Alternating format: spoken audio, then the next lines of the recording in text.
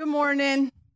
For those of you who don't know me, my name is Leslie Goodell. I am the Director of Youth Ministries here at First Dunedin. I've been a member of this church for almost 34 years. And in fact, my husband, Michael, and I got married in the sanctuary almost 35 years ago. We raised 4 amazing sons in this church, and several of them are still active today. And it's been 29 years of youth ministry in this church. Seems crazy. Seems crazy. I think I must have been a baby when I started. But my passion for working with youth has not dimmed, and I feel so blessed. So today was our last day of Youth Week. As you have heard, we had a blast.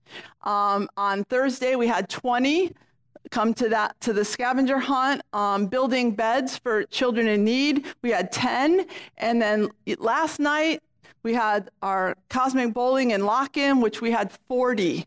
40. Yeah. But I wasn't going to give my disclaimer this year, but I have to now because I got 0 hours of sleep. First year that some of them decided to stay up all night. And they don't walk very quietly or know how to shut doors quietly. So I did not get any sleep. So please bear with me today. I may stumble across a few words, but I'm going to try my best.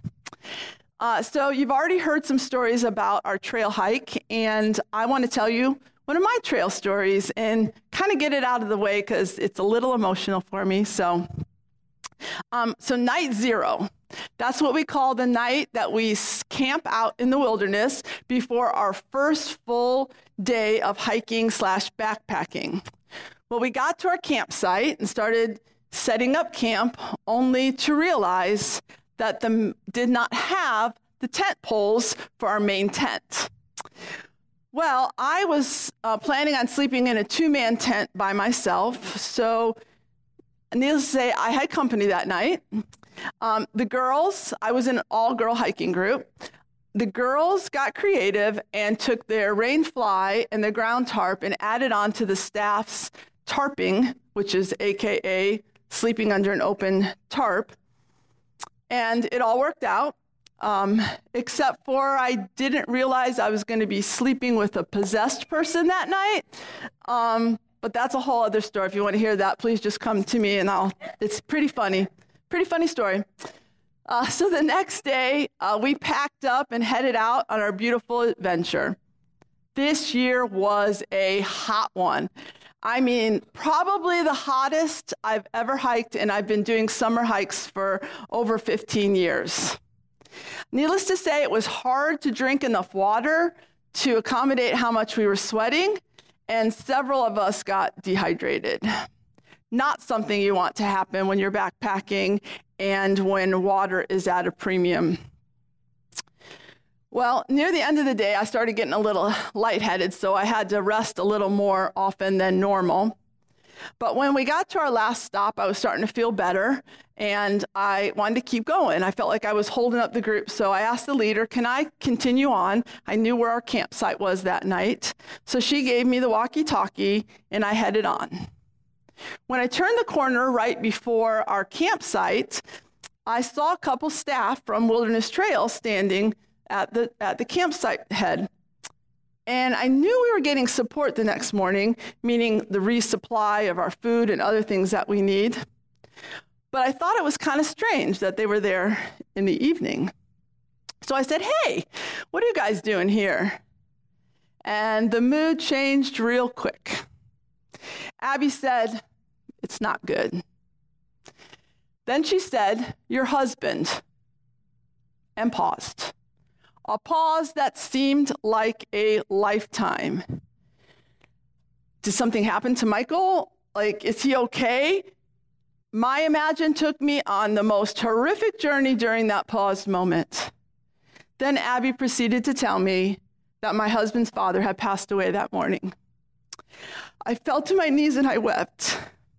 I loved Joe like he was my father. He was the best father, and I was so lucky to have him in my life. Although Joe had been sick for a few years and had some medical issues, we did not see that coming. Since cell phone service is pretty much non-existent in the mountains, Abby brought me back to the property so I could call my husband Michael and have some time to mourn with him over the phone. Boy, was it hard being away from him at this time. I felt so helpless, but my loving sons circled around their dad and took care of him for me. It was awesome. I was so grateful. But then I had a decision to make. Stay at the property that night or hike back up to my hiking group in the dark. I chose the latter. I wanted to be with people that I loved and people that loved me, and my nieces were in my hiking group. So when I got there, the girls were surprised because they didn't really expect me to come back in the dark. And they were so excited, and I made the right choice. The girls had already set up my tent because they were planning on sleeping in it since they had no tent poles. But when I was back at the property, I had looked in the van that dropped us off at night 0. Lo and behold, there were the tent poles. So I brought them back with me, and the girls were able to set up their tent for the first night. I slept alone in my little tent by myself that night and had some great time just thinking, praying, and remembering the precious memories of my amazing father-in-law. Well, that night we had a horrific storm, one that brought ground-shaking thunder, lightning that felt like it was hitting right around us, and torrential rain that caused a 3 to 4 inch river to flow through my tent. The girls may or may not have rolled my ground tarp the wrong way, but who knows if that would have even helped. I woke up in my little tent in a soaking wet sleeping bag. It was miserable. All I could think of is why? Why did I choose to come back? I could have been sleeping in a dry lodge. Needless to say, I woke up on the wrong side of that soaking wet sleeping bag with a river running under it. But God knew I couldn't take much more. As soon as we stepped out of our tents, the rain stopped. It was crazy. The sun began to shine through the trees as we packed up our stuff and headed down to support.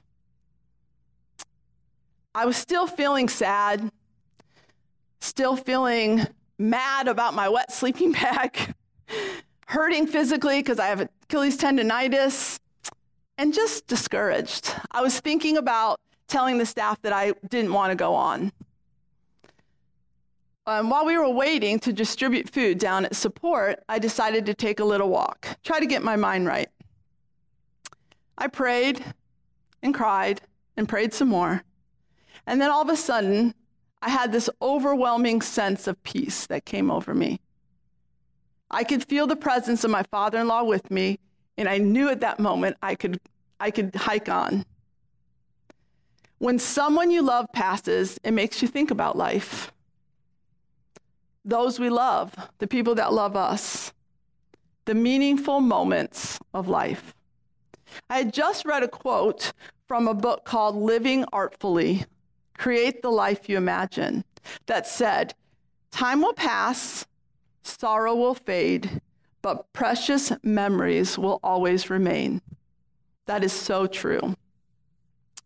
Well, I literally just got back Tuesday of this week from vacation/celebration of life for Grandpa Joe, or Gramps, as most of us endearingly called him. It was a beautiful celebration of remembering and honoring such a great man. We were in the perfect place for it on the shores of Lake Huron at our property with cabins that Joe's dad had built. Before I had left for vacation, a friend of mine had posted on Facebook about someone who passed away at the age of 52 in a scuba diving accident. He wrote in his post, as cliche as it may sound, do not take this time on earth lightly, and please don't work to live. Find the moments and treasure them. He also shared about a book that his wife had given him for his birthday called The Precious Present by Spencer Johnson. I bought the book and brought it with me up north. It's a very quick read, and I read it with a cup of coffee sitting on the deck of our cabin. It was exactly what I needed, a reminder of the precious present. How often do we hurry through our day trying to get everything checked off our to-do list? Get the laundry done, get the grocery shopping done, get that project done for work, etc. As we brush off the people around us because we're just too busy or just too stressed out. This reminds me of the story of Martha and Mary. Let's read it again. The Lord and his disciples were traveling along and came to a village. When they got there, a woman named Martha welcomed him into her home. She had a sister named Mary who sat down in front of her and was listening to what he said. Martha was worried about all that had to be done. Finally, she went to Jesus and said, "Lord, doesn't it bother you that my sister has left me to do all the work by myself? Tell her to come and help me."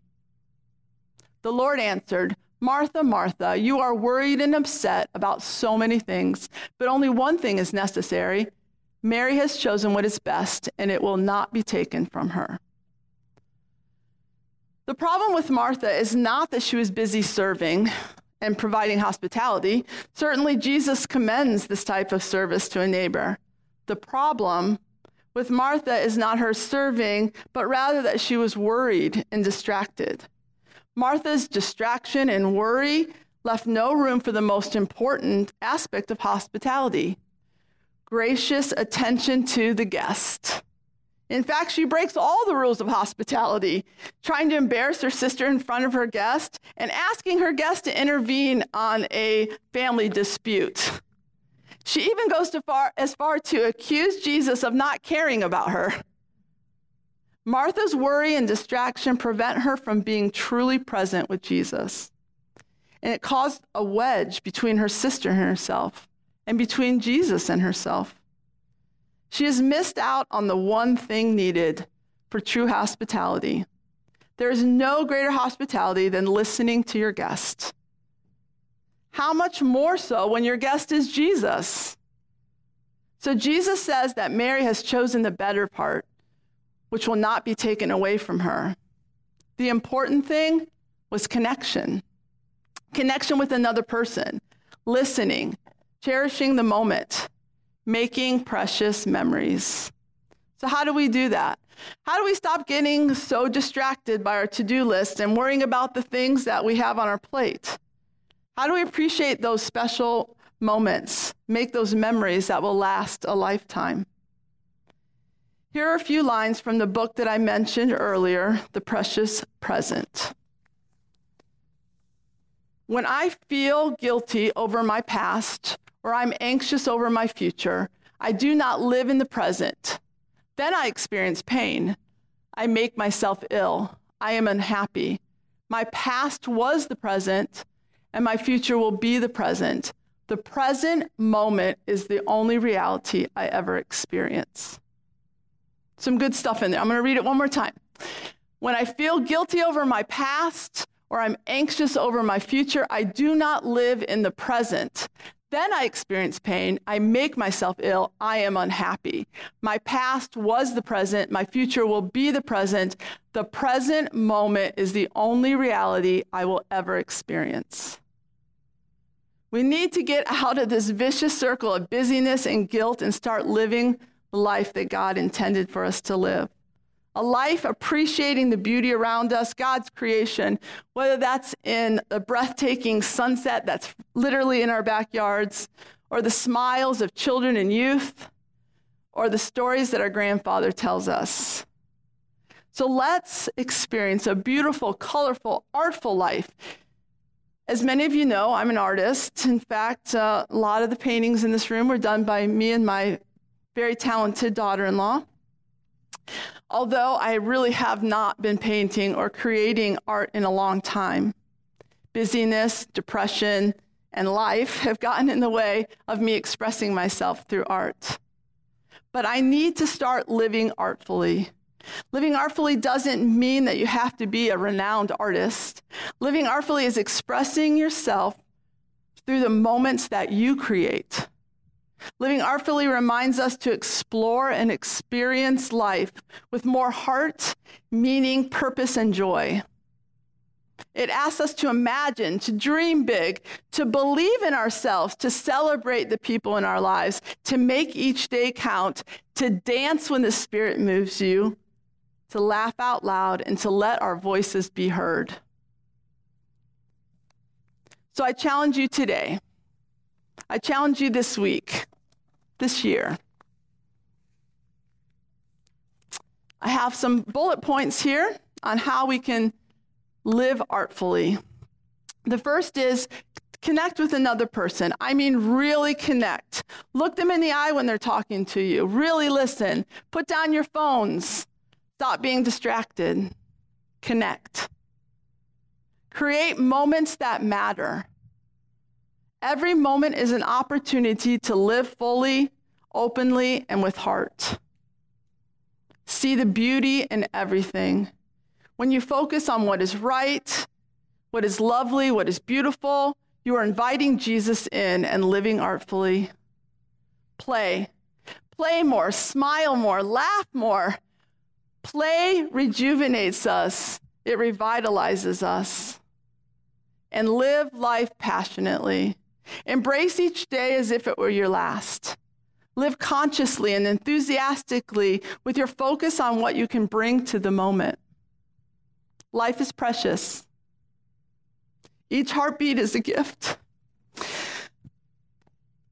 Allow care, compassion, empathy, understanding, forgiveness, generosity, and kindness to guide your decisions, actions, and your life. Let's pray. Dear Heavenly Father, thank you for your unending, unfathomable love for us all. Help us to live our lives with passion, love, and kindness. We do know that our time here on earth is short, and we need to make the best of it. Help us remember to make memories that will last a lifetime and beyond. And let us remember to accept the precious present that is given to us every day. Don't let us get stuck in the past or worry so much about the future that we forget to live in the precious present.